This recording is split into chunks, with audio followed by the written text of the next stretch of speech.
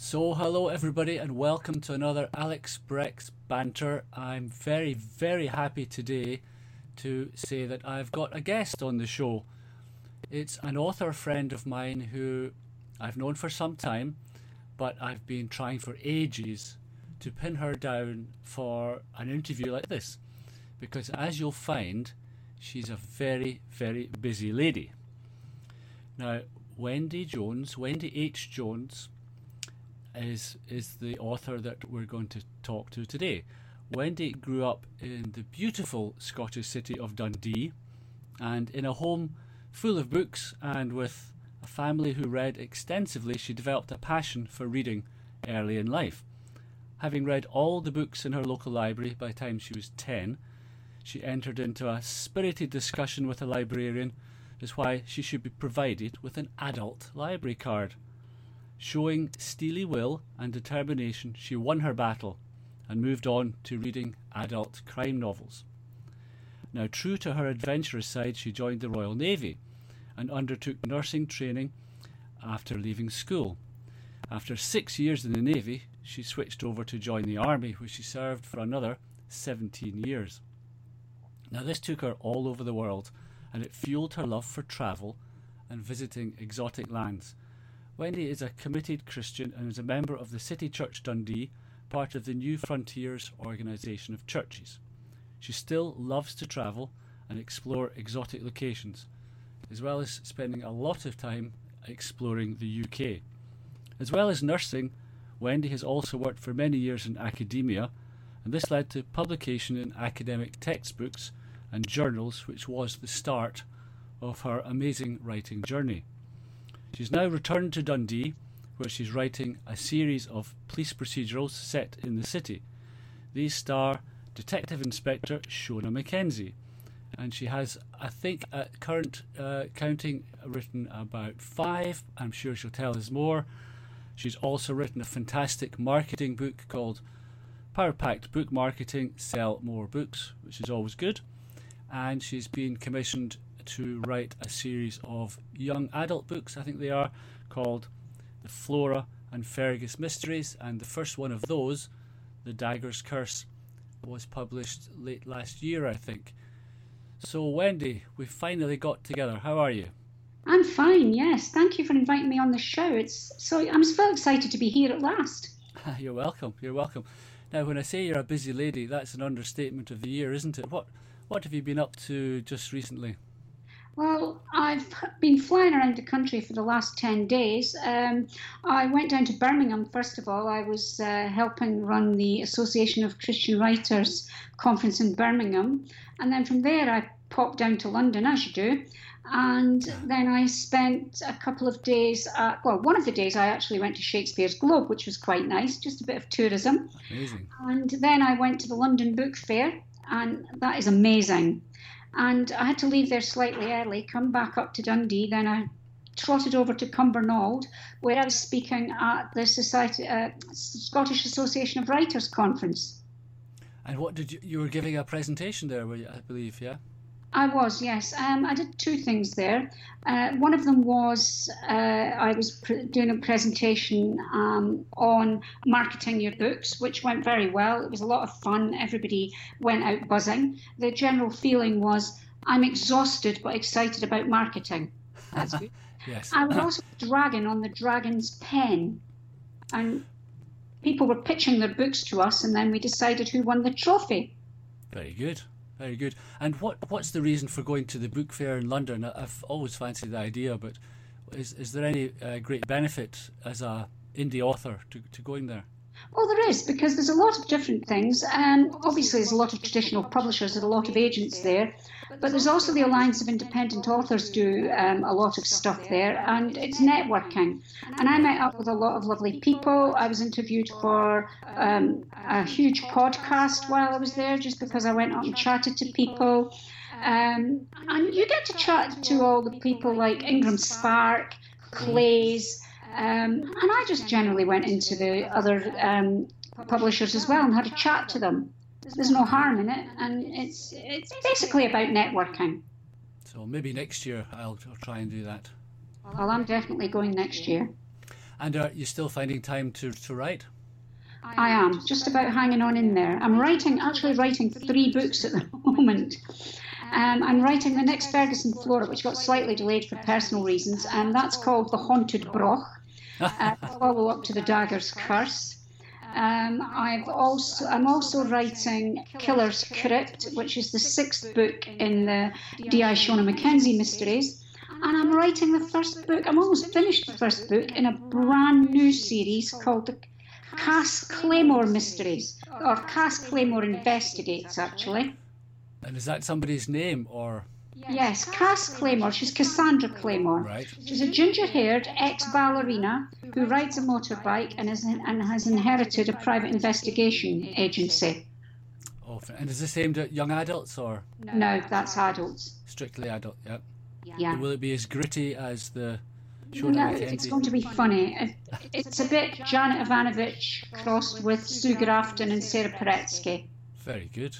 Janet Ivanovich with less exploding cars.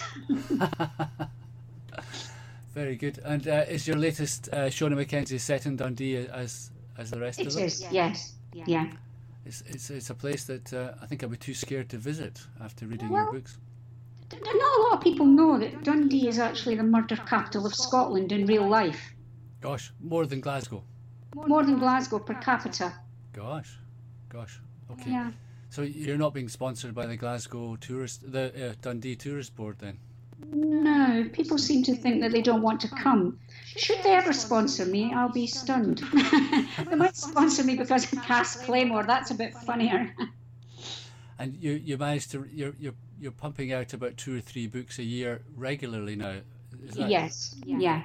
And what's your routine for keeping to that kind of Well, I level? try to write first thing in the morning because, to all intents and purposes, all the advice out there is write as early on in the day as you can. But I'm not wedded to that. If I have to write later in the day, I can. I'm a bit of an anytime, anywhere, any place girl. Now that sounds a bit rude, but I mean in a writing sense.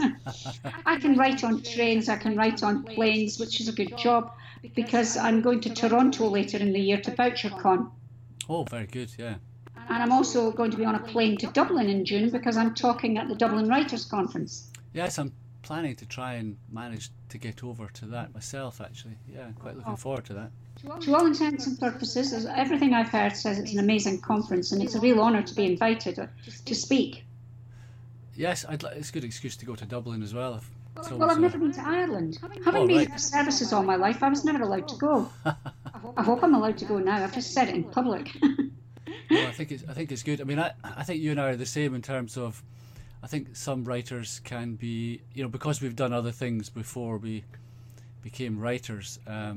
This kind of precious idea of you've got to wait until the perfect time to write and wait for your muse to turn up. When people say that to me, I say, well, does a surgeon say that when he's about to perform an operation, or does a teacher say that in the morning? You've just got to do it. And absolutely. Well, sometimes your muse needs a kick up the backside, but just take them out the back, beat it severely, and drag it back in again. Yes, I mean, I like to write early in the morning when I'm still half awake, and my imagination is still betwixt and between the worlds of reality and your imagination. I think that's sometimes when the best ideas come out. Absolutely, yeah. Before your brain works out what's going on. Before your brain takes over and goes, that can't happen. And so what's next for Wendy H. Jones? When's the next book to be published? I'm hoping the next one will be out in June. June? Okay, soon. That will be the Cass Claymore one. Good. Ferguson Flora may be out round about then, but maybe slightly later. And then the next D.I. Shona Mackenzie, which everybody seems to be on their seats waiting for, might be slightly later than that. Well, it's not a bad thing. It's good. You've got an audience that are dying for your next book. I mean, how many writers would want to have that? Well, it's great, And to be honest, it's a real honour because you never think when you're writing your first book that it'll ever happen, that people will actually be sending you messages going, when is the next book out, Well, I remember going to your first book launch, which was it doesn't seem 5 minutes ago. That'd be Killer's Countdown, was it? 2.5 years ago. and it was standing room only in Waterstones at that point. So Yeah. very good, very good. I think if I could get one book published a year, I'd be quite happy with that. I've heard a rumour, is it true, that maybe there'll be a Shona Mackenzie story that's not set in Dundee? Is that? Well, one of them took a bit more. Yeah, I'm looking at one that may be set in Dundee and New Orleans. All right. I've got an idea for a story that will be set in both cities, and that's because I went out to New Orleans last year to VoucherCon, and I was very fortunate to be on a panel there, which was surreal, really. with some very well-known authors, is that right? Absolutely. Yeah, there were some huge authors out there, and then little old me. Very good. But that was fun. So when I was there, I did a lot of research, and I had an idea for a book that will tie up with both of them. But I already had Killer's Crypt in my head, so I'm writing that, and then I'm going to do the one that ties in with New Orleans. Fantastic. And Killer's Cut, which is already out, that takes place all over Scotland. It's a deadly game of human jigsaw with body parts dumped all over the place. Yes, I've read that one. It's very good. Yes, they're all splendid books. Where did you get? Trotting around the world or around Scotland, so you can do research. Because we're friends, I've seen you post things on Facebook, and I love the way that you can be sitting in a train station somewhere and you'll post a seemingly innocuous picture and say something like, "That'd be a good place to murder somebody," or "Is there a body hiding there?" Absolutely. I was at a hotel with a built-in body dump recently in Birmingham. I looked out the window in the morning and I thought, oh, you could bury a body there. Where do you get most of your ideas from? Is it just completely out of your head, or is it real life? Completely out of my head.